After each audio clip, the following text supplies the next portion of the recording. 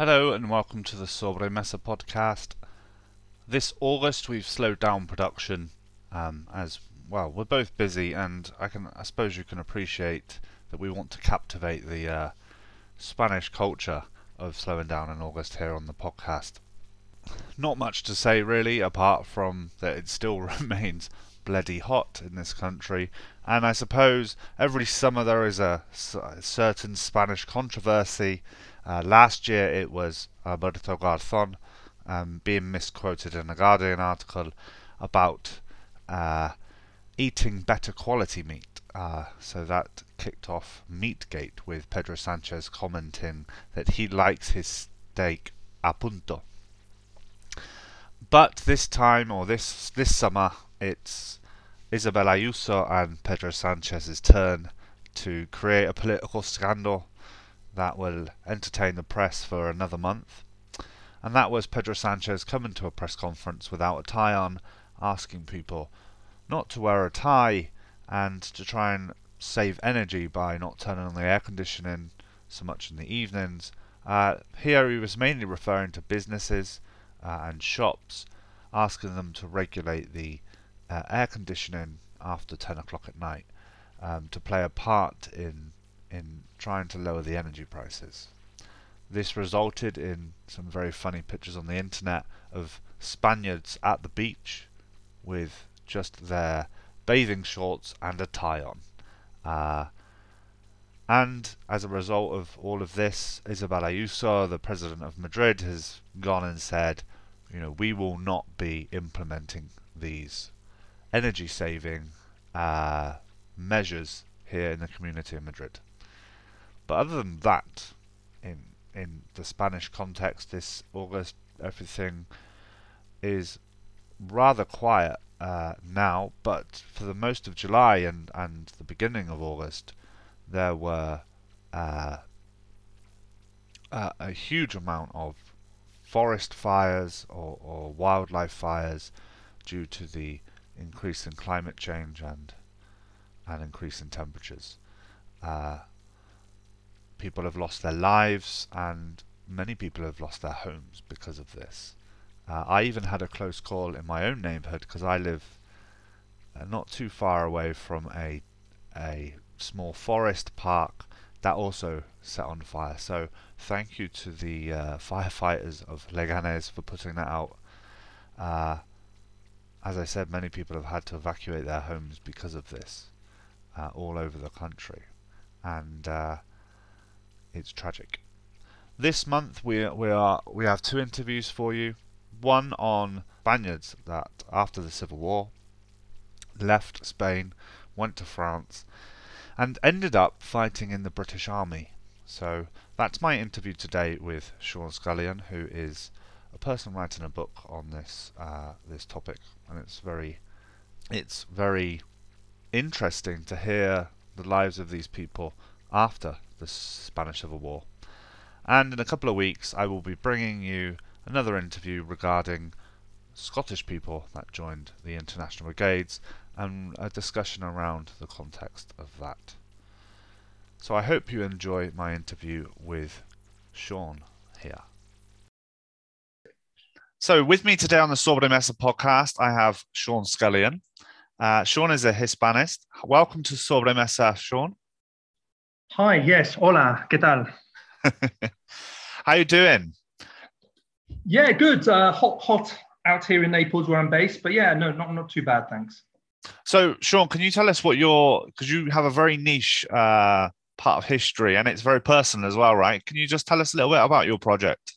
Yeah, so I'm currently writing a book on Spaniards who served in the British Army. Lots of people know that there were obviously Spaniards who served in various ways during the Second World War. The French, obviously, we're talking about Republicans, Spaniards here. And there were other countries that they served in, but hardly anybody knows that there were over 1,000 Spaniards serving in the British Army. So I've been researching that for the last 6 years now.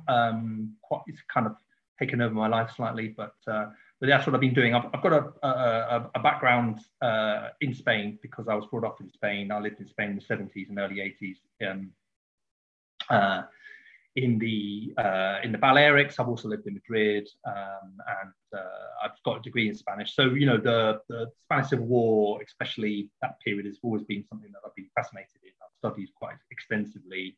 I do battlefield tour guiding, things like that. But the topic came up a long time, quite a while back when my best friend from Spain, who lives in Extremadura, he got hold of a book for me secondhand by a guy called Daniel Arasa. And Daniel Arasa, he wrote a book called Los Españoles de Churchill, and it talks a lot about Spaniards who served in the British Armed Forces. And it was written in the late 80s, early 90s. And basically I went, this is mad.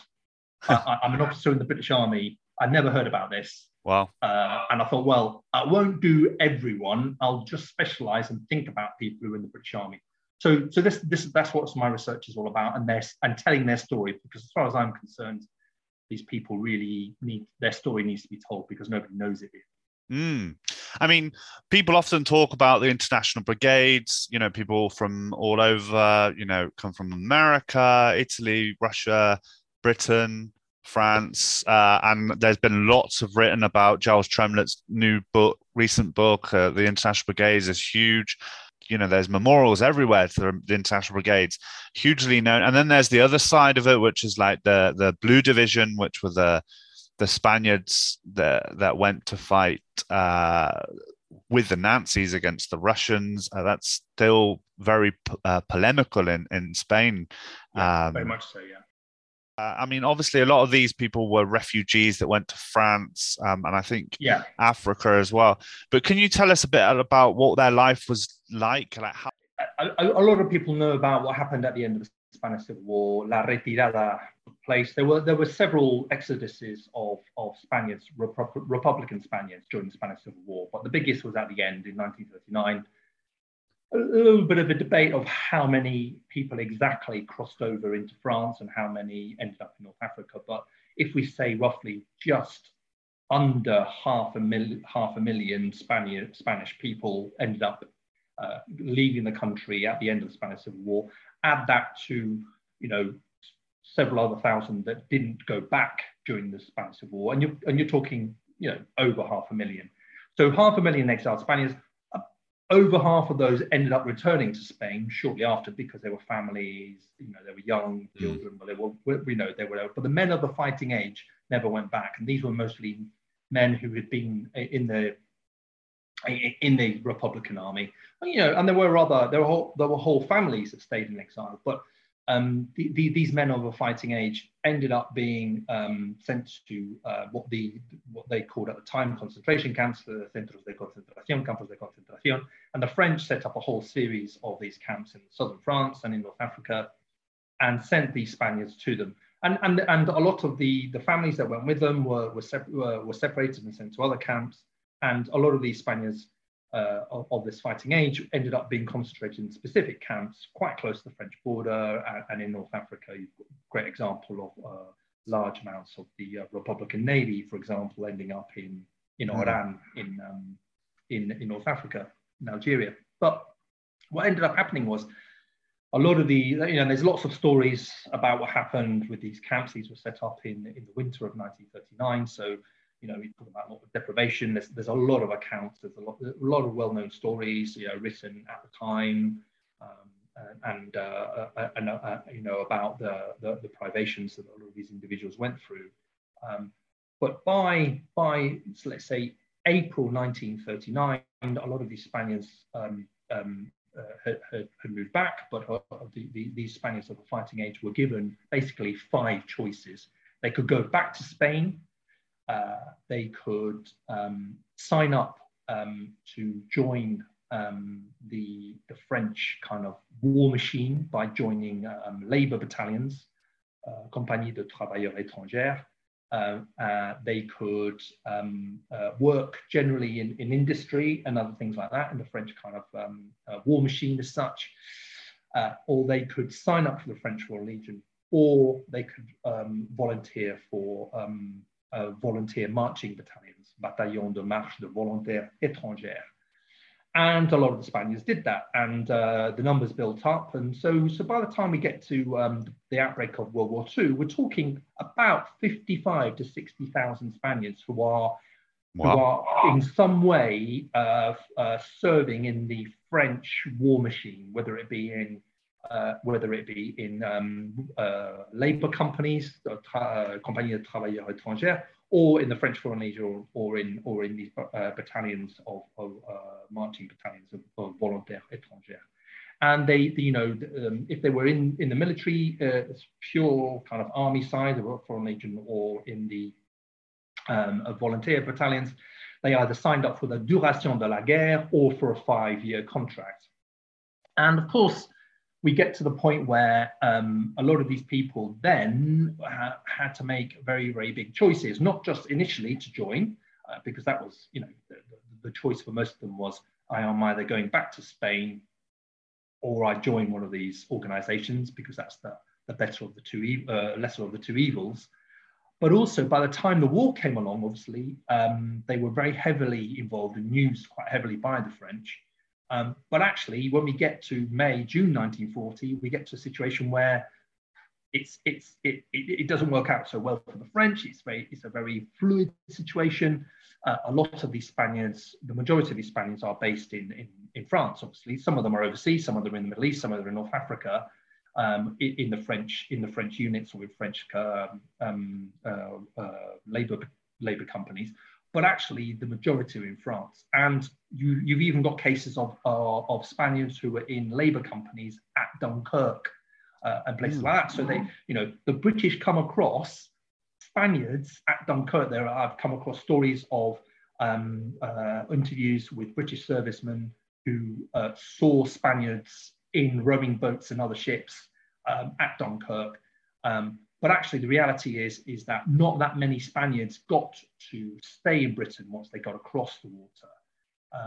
But actually, the first example really is of number 185 Spanish Labour Company. And 185 Spanish Labour Company was formed as a French Labour Company initially, or part of the French Armed Forces.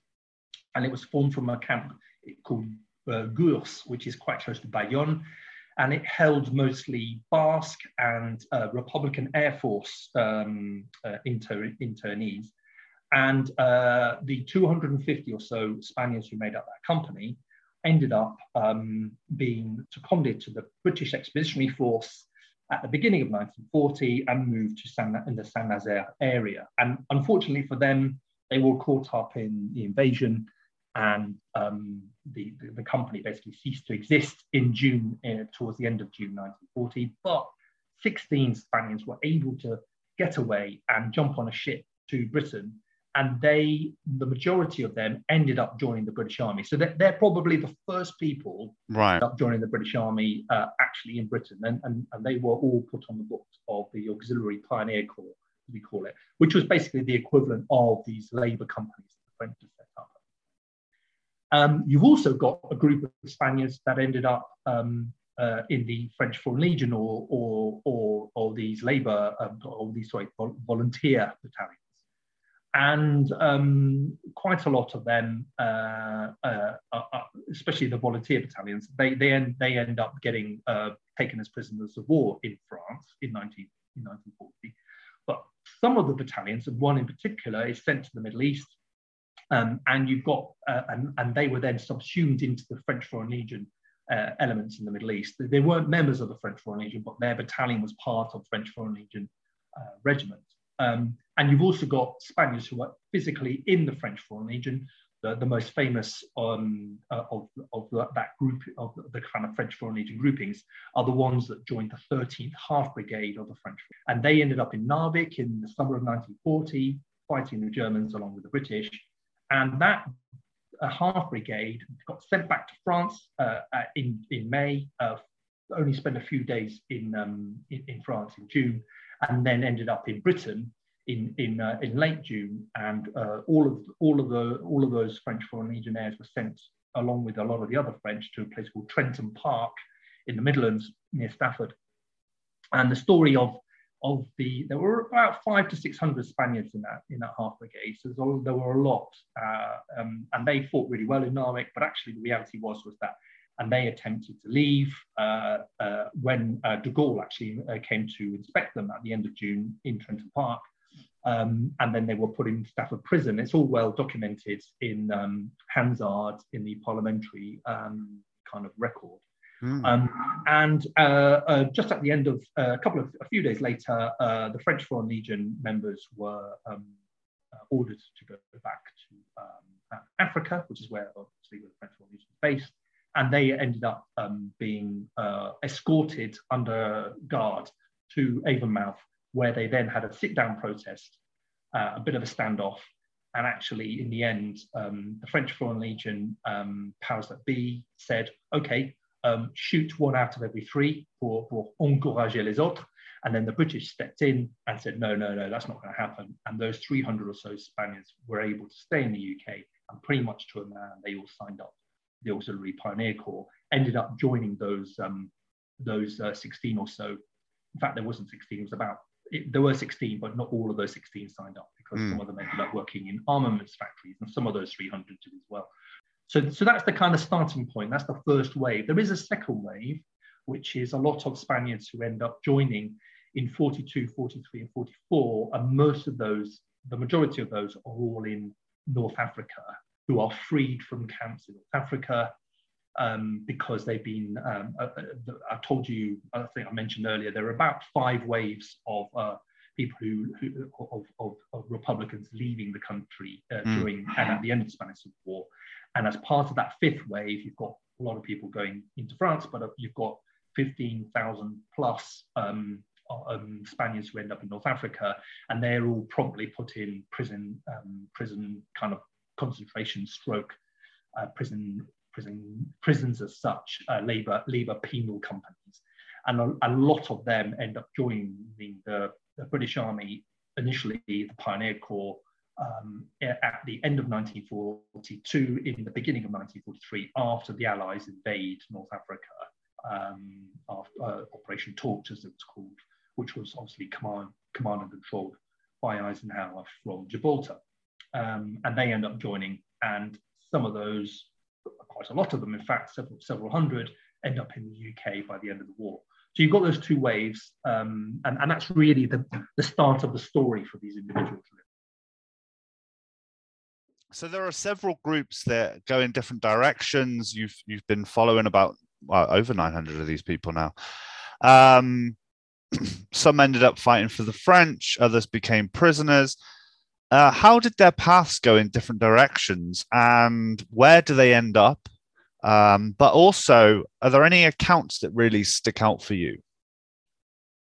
Yeah, so as I said earlier, you've got these disparate groups, and the irony of it is that quite a lot of them end up all in the United Kingdom at the end of the war, which I think is quite amazing, really. You know, I think it's more luck than judgment, but you've got the guys who are in the number 1 Spanish company. They've joined the French Foreign Legion, probably mostly in the camps in southern France in 1939. They fought in Narvik. They've had that dispute with the French when the armistice was signed in the summer of 1940, and then they joined the British Army, signed up. They're formed up in Westward Ho in the West Country, and number 1 Spanish company starts existing straight away. And their story is quite interesting in as far as, actually, by the December 1940, they're not actually doing much pioneering. I mean, pioneers do building work and, you know, supporting the force behind the front lines. You know, they're doing, you know, from anything from, you know, construction to working in warehouses and stuff like that. But actually, they do end up doing some of that, you know, before the Christmas of 1940, because there's imminent invasion and all that. But actually, the reality is that no sooner have they been formed, you know, they've only been going 4 or 5 months, than actually the SOE realised that one of the next places that could be attacked could be Gibraltar, and that would mean that the Germans would have to invade Spain, and they would need to have Spanish speakers to potentially fight behind the enemy lines. So over 140 of those 250 members of the number one Spanish company end up getting, in one form or another, SOE training over the next 2.5 years. Takes them all the way through to 19. What's SOE? Sorry. So Special Operations Executive. Oh, wow. It was set up on the behest of Winston Churchill to set the world on fire, and basically it was to carry out clandestine operations behind enemy lines or in enemy occupied territory. SOE is obviously most famous for a lot of the work it did in France, but it is really famous for lots of other areas, the Balkans, and in this case it was going to be Spain. So all of these Spaniards, over 140, are in small groups. They group by group they go through training, and some of them are put to the sidelines, because they're not good enough. But some of them, a group of probably over 30, end up being fully trained, parachute training, quite a lot of them radio handling, and they're going to be forming part of these small clandestine groups that are going to be parachuted or inserted by ship into various parts of Spain, meet up with the partisan resistance, and also have some British Spanish-speaking officers with them as well. And the irony, of course, is that one of them was one of these British officers was somebody who'd fought in the Spanish Civil War, but on Franco's side. Oh, Jesus, really? Yeah. So there's a couple of stories there. You've also got Tim Philby, for example. He's part of the training team that trains these Spaniards. He writes some of the reports on these Spaniards, and of course Ian Fleming, the famous Ian Fleming, James Bond fame. He is actually the person that's coming up with some of these operations, thinking up of some of these operations that the Spanish were going to be potentially taking part in. So the story is quite incredible. It's an incredible story. I mean, sadly, none of the Spaniards were used in as far as they never were sent to Spain, because there was never no requirement, because Spain was never invaded.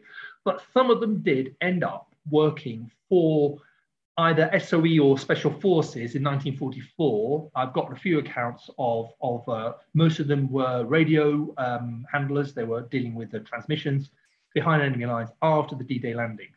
So there are some accounts, and one of those people is the father of Alfred Molina. I don't know if you heard of Alfred Molina, famous actor, Spider-Man, the octopus in Spider-Man, things like that.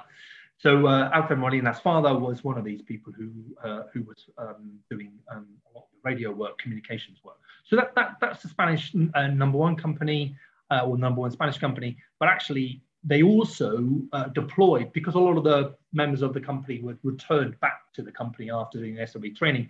They did deploy, and they did land in Normandy in August 1944, so after D-Day. And then they were used mostly in forestry work. They did a lot of work in forestry. They did a lot of their training in forestry with the New Zealand forestry forestry companies that were sent to the UK in 1941, 42, and 43. And they ended up doing a lot of work with wood, cutting down large amounts of wood to be able to support the force as it moved through France. And then eventually they ended up in the area of the Ardennes to the east of Brussels. And that's where they finished the war. And they ended up returning back to the UK in the autumn of 1945 and were disbanded in 1946. And the majority of the members of that company stayed in the United Kingdom at the end of the war. So there's a couple of interesting individuals there. You've got Manuel Espallargas. He was from Teruel. He fought in the Battle of Teruel. He was in several battles in the Spanish Civil War. He became a sergeant in the number one Spanish company. He was one of the senior NCOs, senior non-commissioned officers, who was trained to be an SOE agent as well. Got injured in a parachute training accident, but he returned to the company and ended up, working all the way through to the end of the war. He was given a King's Commendation during the war. You've got a couple of other individuals who are really interesting. Probably the two of the most interesting stories in a negative way are people who decided they were going to sell their story on being trained by the SOE. One of those ended up actually going to the Spanish embassy in London. Duque de Alba, friend of Franco, obviously was running the embassy then.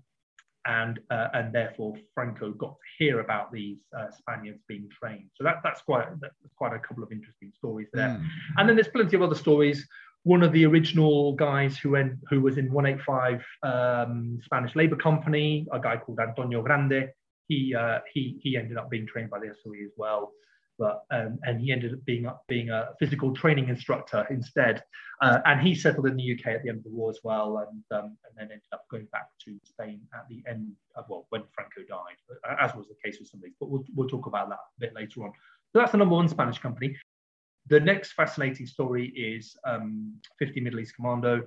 You've got your 63 individuals who are in the French Foreign Legion or in one of these volunteer marching battalions, and they cut across, and they eventually, by August 1940, they become members of 50 Middle East Commando, newly formed, and they go through a great deal of training. They get deployed on operations as commandos after the commando order has been signed by Churchill to form the commandos.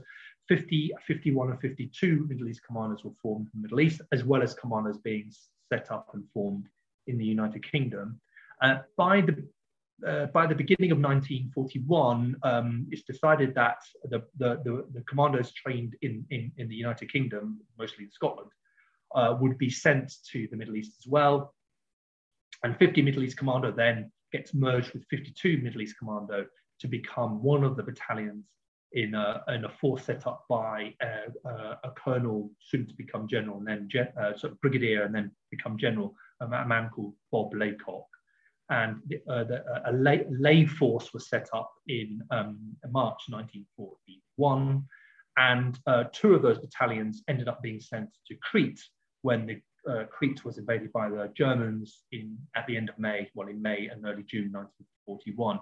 And the 63 Spaniards were in D Battalion of Lay Force, and what ended up happening was that not all of the Spaniards deployed. There were a few that had been injured in other operations and in training, but the majority did deploy, and about 50% of those Spaniards were taken prisoner as prisoners of war. One of those interesting stories about the ones who were taken prisoner of war is 37 that were taken prisoner of war. Two kind of stories with that. One is once they were taken prisoner, they were sent to Thessaloniki, and when they were in Thessaloniki, obviously the Spaniards were really, really paranoid about being sent back to Spain. So the medical officer, who was a New Zealand officer who'd fought in the international brigades, and this is where all these paths cross, it's quite incredible, really.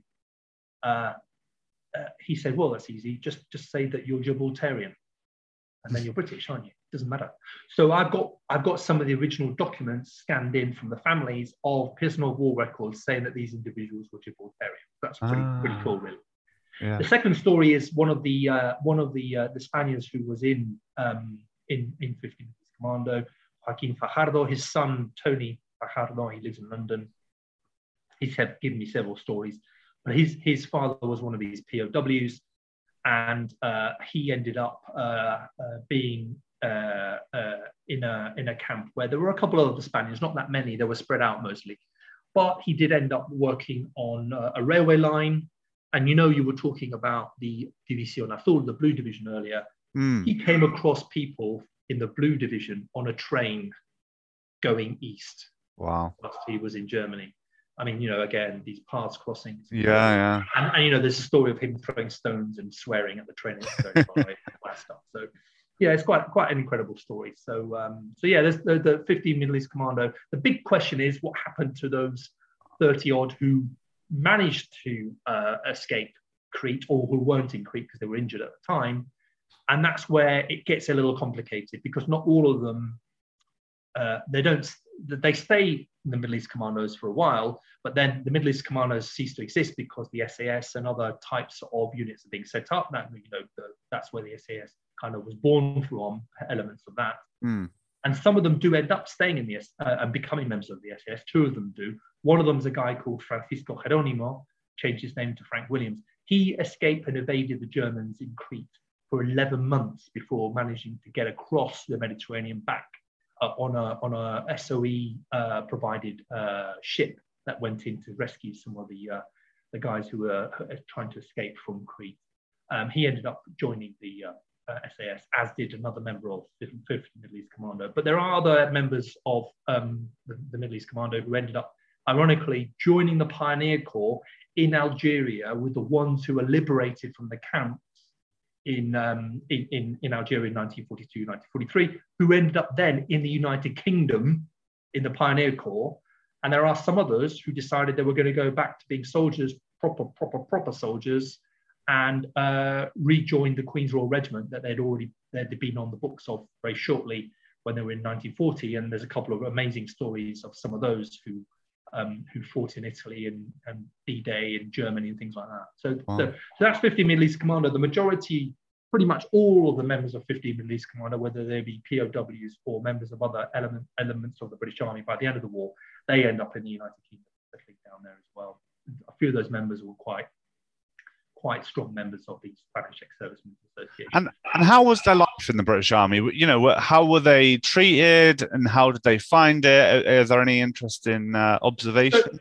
Yeah, I mean, I think, you know, obviously you've got the story with a lot of the foreigners that joined the British Army at the beginning of the war. They were put on the books of the Pioneer Corps because they were treated as Reds, you know, because they were politically motivated against fascism. So, you know, there was a lot of caution there. But by 1942, 1943, where, you know, the British Army did need personnel, a lot of the doors were opened. And there's lots of other stories of other nationalities, the biggest obviously being the Polish, but they were very much an army within an army in their own right. When you're looking at other nationalities like German-speaking nationalities, Eastern European, other Eastern, you know, the Czechs and others, you know, a lot of the Jewish groups as well, they were allowed to then join some of these other units. So that did happen with the Spaniards, and that was more in the second half of the Second World War rather than the first half. So yeah, I mean, I think there was an element of caution. You know, there was a huge issue with the language barrier. There's loads of stories about the language barrier, of course, you know, and, you know, lots of kind of stories where, you know, the British are trying to get the Spanish to speak English. The English won't because, you know, one reason or another. The Spanish were left to themselves to a certain extent. So those who were in the 50 Middle East Commando, for example, they were all together in one company of the Middle East Commando. So they were, and the British very sensibly said, look, choose your own corporals and sergeants. You know, you run yourselves. We'll speak in French, and it worked. It worked well. There's some good accounts, you know, and you've got to remember, of course, is that a lot of these Spaniards had been fighting since 1936, so they were actually very much able to, you know, get on with it, you know, albeit, you know, people still felt, especially at the beginning of the war, that they weren't necessarily of the same quality or as British soldiers. But I'm fairly certain you can say that is something that was cancelled out, especially in the second half of the war, when, you know, you've got 10 members of the SAS, for example, who are Spanish. You know, I mean, who would have ever thought that there were Spaniards who ended up in the SAS serving, you know, the last 2 years of the war in the SAS? I mean, you know, that's an incredible story in its own right. So there are lots of, let's say, kind of stories of issues, but at the end of the war, especially, a lot of the Spaniards were really keen to settle down in Britain. I mean, they didn't have any choice in the majority of cases because they couldn't go back to Spain. They didn't want to go anywhere else. A lot of them met English girls or British girls and wanted to settle down. You know, they didn't just settle in England; they settled in other parts of the United Kingdom, Scotland, Wales. You know, so actually, you know, I think overall it's a fairly positive story in as far as they were assimilated and they still had their communities. You know, a lot of the exile communities in Spain was in Britain, sorry, were very strong after the Second World War, you know, obviously because there was a very strong movement against Franco in exile. You know, so you know that there was still that element, and you've got that element of the exile community from the Spanish Civil War that had moved to Britain after the Civil War, and you've got the exiled community of Spaniards who fought in the British Army. And then they meet in 1946, and they have that kind of, you know, that kind of get together. And, you know, Michael Portillo's father was one of those, for example. You know, so it's quite incredible, really, in that way. So yeah, I think, you know, for me, I think the British establishment still was very wary all the way through, which is understandable to a certain extent. It was war. I understand that. But I think the Spaniards, I think the thing that you can't take away from the Spaniards is they were very proud of having served in the British Army, and they were very keen. They were very keen in many ways. There are a lot of stories I've come across, personal accounts and stories where, as far as they were concerned, that they loved the way that the British Army worked, and they got paid, they ate well, they had a decent uniform. Those who had been in the French Foreign Legion did not like being in the Legion that much. Right. Okay. Because they weren't treated in the same way. They weren't treated as adults. The French Foreign Legion was very much about the discipline and forging this kind of fighting tool to fight in the French armed forces. Totally different way of setting things up. Forged in North Africa and all that. Whereas the British Army has, we were a lot more humane in how we dealt with people. There's a story of those 16 Spaniards, for example, who landed, ironically, on a Polish ship from San Jose. They landed in Plymouth, and the British didn't know what to do with them. But they knew that these guys had been supporting the British Expeditionary Force because they had ID cards and they were wearing British uniforms. So they put them up in the local barracks, in artillery barracks, and every week the British soldiers would have a whip around so they could buy them. They could buy cigarettes and go and buy food and stuff, and they were fed anyway. But little things like that. It wasn't quite the same. There was a bit of a shock for a lot of them when they ended up in France, and they did feel let down by France quite a bit. Whereas with the British, they found it was a very different setup. But there were frustrations, and there were things that weren't dealt very well with. Weren't dealt with very well by the British. Let's be honest. We did the same with other nationalities as well. But overall, I think I would say it was a fairly positive experience. But the Allies especially were very keen to take a lot of this manpower on, because it meant that then there were certain things they didn't have to worry about when it came to manpower in other areas. And of course, a lot of these Spaniards wanted to continue this fight. They wanted to continue the fight against fascists. So for them, it was very important that they did carry on fighting. And they'd already had that experience of killing fascists in the Spanish Civil War. So why not keep it going? Obviously, they were let down. They felt very let down by the British at the end of the war because they thought that Franco would be next, but that didn't happen. But that's another story in itself. And my last question for you really is, how does a lot of their experiences in the British Army and things, but was there a lot of connection with Franco? Did he know about these Spaniards in the British Army or in the French camps? And was there any sort of connection during this time in the war and afterwards with Spain, or was it very much? You've got. As I say, there were these couple of individuals who let the secret out about the number one Spanish company. That's pretty much all that Franco was aware of, I think. I've not seen anything that tells me otherwise. However, Spain at the time did do deals with Germany, Italy, and France, Vichy France, to ensure that certain individuals on certain lists were sent back to Spain, and there's very well documented stories of key politicians, etc. And if you were basically mostly in specific units, specific brigades, or specific divisions in the Republican Army, it didn't matter if you were then in the French Army or the British Army later, or another army later. By virtue of being in one of those units during the Spanish Civil War, you were on a list. So there were always going to be people on those lists. I think there was some awareness that there were Spaniards fighting, continue the fight because in the British Army, but of course, you're talking about, again, another story in itself. This whole business of Spaniards who were in the resistance of France and the Marquis. That's a huge, it's a huge thing that's still not properly recognised. Right. Okay. It wasn't until the 70s that France recognized the role that Spaniards had in the resistance and in the liberation of France. So, in order for us to understand that in Britain, it's still a huge issue. And even in Spain, there have been a lot of people who've been writing about it in Spain, but it's still a little muddied, I'd say. It's still a little unclear. But I think you've got some elements of the Spaniards who ended up in parts of the British Army that were very elite. And I talked about the SAS, for example. The Spaniards who were in the SAS were doing very, very hard and very, very, daring do operations, and these individuals would have been members of teams that would have gone out to actually specifically target either individuals, groups of individuals, or target infrastructure, blowing up bridges or roads or whatever, things like that. And that in itself, is you having that insider information of being able to speak a language or understanding geography better is always going to be something that's, there's always going to be that in the back of your mind. So, for example, apart from one of the 10 Spaniards who were in the SAS, they all changed their names to English names. Oh, wow.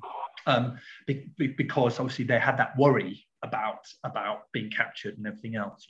The only one who didn't was a guy called Rafael Ramos. Rafael Ramos, from a pretty well-to-do family in Barcelona, was kind of ignored by his family to a certain extent, and sent to Madrid and was looked after by a foster family, which, according to his daughter, looked after him better, and he liked a lot more than his own parents. His parents had a publishing company, Editorial, and they printed as well. And he ended up getting involved in that after the war. But he managed to escape a prisoner of war camp at the end of the Spanish Civil War, and he joined the French Foreign Legion. But by the time he joined the French Foreign Legion, it was quite late in the day, and rather than being sent to a unit, he went to the training depot. But he was immediately put into a labour camp in North Africa, and he stayed there until Torch happened in 1942, and then he went to SAS selection, became a member of the SAS, and he was in second SAS, which is where where all of these 10 Spaniards were. There were other Spaniards in the French and the Belgian SAS, because by the beginning of 1944, you had 5 SAS regiments. 1 and 2 were mostly British, 3, 4, and 5. 3 and 4 were French, and 5 were Belgian. There weren't any Spaniards in 5, but there were Spaniards in 3 and 4, because they had fought with the Free French and then went into the French SAS. So Rafael Ramos, amazing story. He fought in one of these operations, daring do operations, I'm saying, about behind enemy lines. He got the military medal. He was, a very, very brave man. There were 2 other Spaniards on that operation as well. It was called Operation Tombolo in the north of Italy, to the south of Milan. And he and the other 2 were, amazing individuals who did amazing things. Sadly, one of those others died. He was a Basque, a man called Justo Valerdi, who changed his name to Robert Bruce. And he was killed, sadly, in that operation. But then you've got other Spaniards who were in other parts of the SAS who did operations in France and Germany. Going back to the Italy operation, the 3rd Spaniard in that group was Francisco Geronimo, the guy who had escaped and evaded in Crete, who was in 50 Middle East Commando. And he was good friends with Justo Valerdi, because Justo Valerdi and he had been in 50 Middle East Commando together, and had been in the French Foreign Legion before that. So for Francisco Geronimo, that was obviously a hard end of an operation when he lost probably his closest friend, having been with him since the end, end of the Spanish Civil War, probably. So there were a lot of stories like that. And you've got a couple of other examples of Spaniards who were trained by the SOE separately to the ones in Britain, who were in North Africa. There's a Canovas, there's a Sergeant Canovas, for example, who knew the area around Foix really well, because his family had moved there at the end of the Spanish Civil War, and he became a member of the SOE and was trained as a parachutist. He parachuted in. He got the military medal for helping the Spanish Maquis, who pretty much single-handedly took Foix. And he got the military medal there as well. So you've got some amazing stories there. And then you've also got, sad stories of Spaniards, for example. There's 2 Basques who both joined the airborne forces. One of them landed on D-Day. He was killed a week or so later.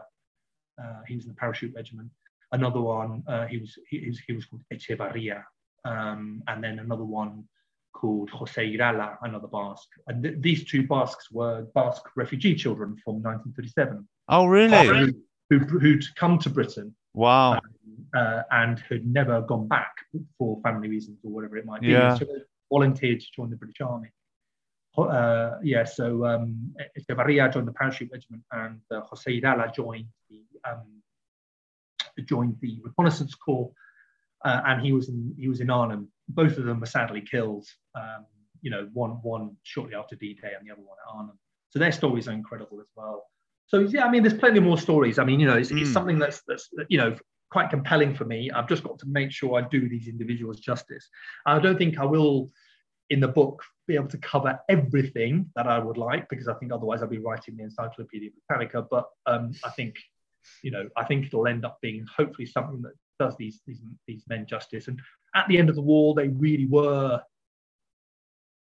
It's a difficult time for a lot of them, obviously, because they didn't really know what was going to happen to them. A lot of them were given the opportunity to settle in the UK straight away. POWs, the ones in the SAS, the one in the Spanish, a number of the Spanish companies, the ones in the Middle East Commandos, they were all given the opportunity. The ones who'd been recruited in North Africa, who volunteered in North Africa, who had ended up in the United Kingdom, were told that they were probably going to be sent back to North Africa. And this is where Agustín Roaventura comes in. He was part of a delegation of people that travelled down to London to meet up with Labour MPs to try and get them to allow Spaniards to stay in Britain. And luckily they were allowed to, and hence why the Spanish Ex-Servicemen Association was set up, things like that. And, they carried on kind of continuing this fight against the Franco regime in the 50s, 60s, and early 70s. And, they ended up, laying a wreath at the cenotaph and all these other things, just like any other. I've got photos of them in typical British veteran uniforms, blazer, regimental patch on the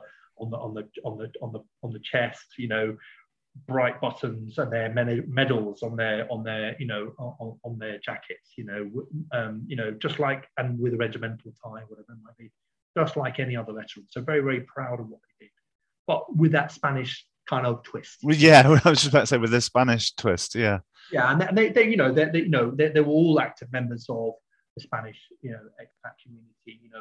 Some of the SAS members ended up settling in, South Wales. A few of them lived on the same street. I think they were very close because of the nature of their job. A lot of the others were all very close as well. But and a lot of them weren't able to go back to Spain until Franco died. Quite an epic story, really. So yeah. So then, I mean, there's a lot there. There's a lot to take in, and I've just got to finish writing. Well, I look forward to reading it. Yeah, whenever it comes out. When's it due? I don't really know. I was hoping to get it finished early this year, but it's not happened. Nature of my job, because I'm in the army, it's been quite busy, as you can imagine, this last year. So I'm plodding away. My plan is to hopefully finish it at the end of 2022. Brilliant. Thanks very much, Sean. No problem, Sam. No problems. Anytime.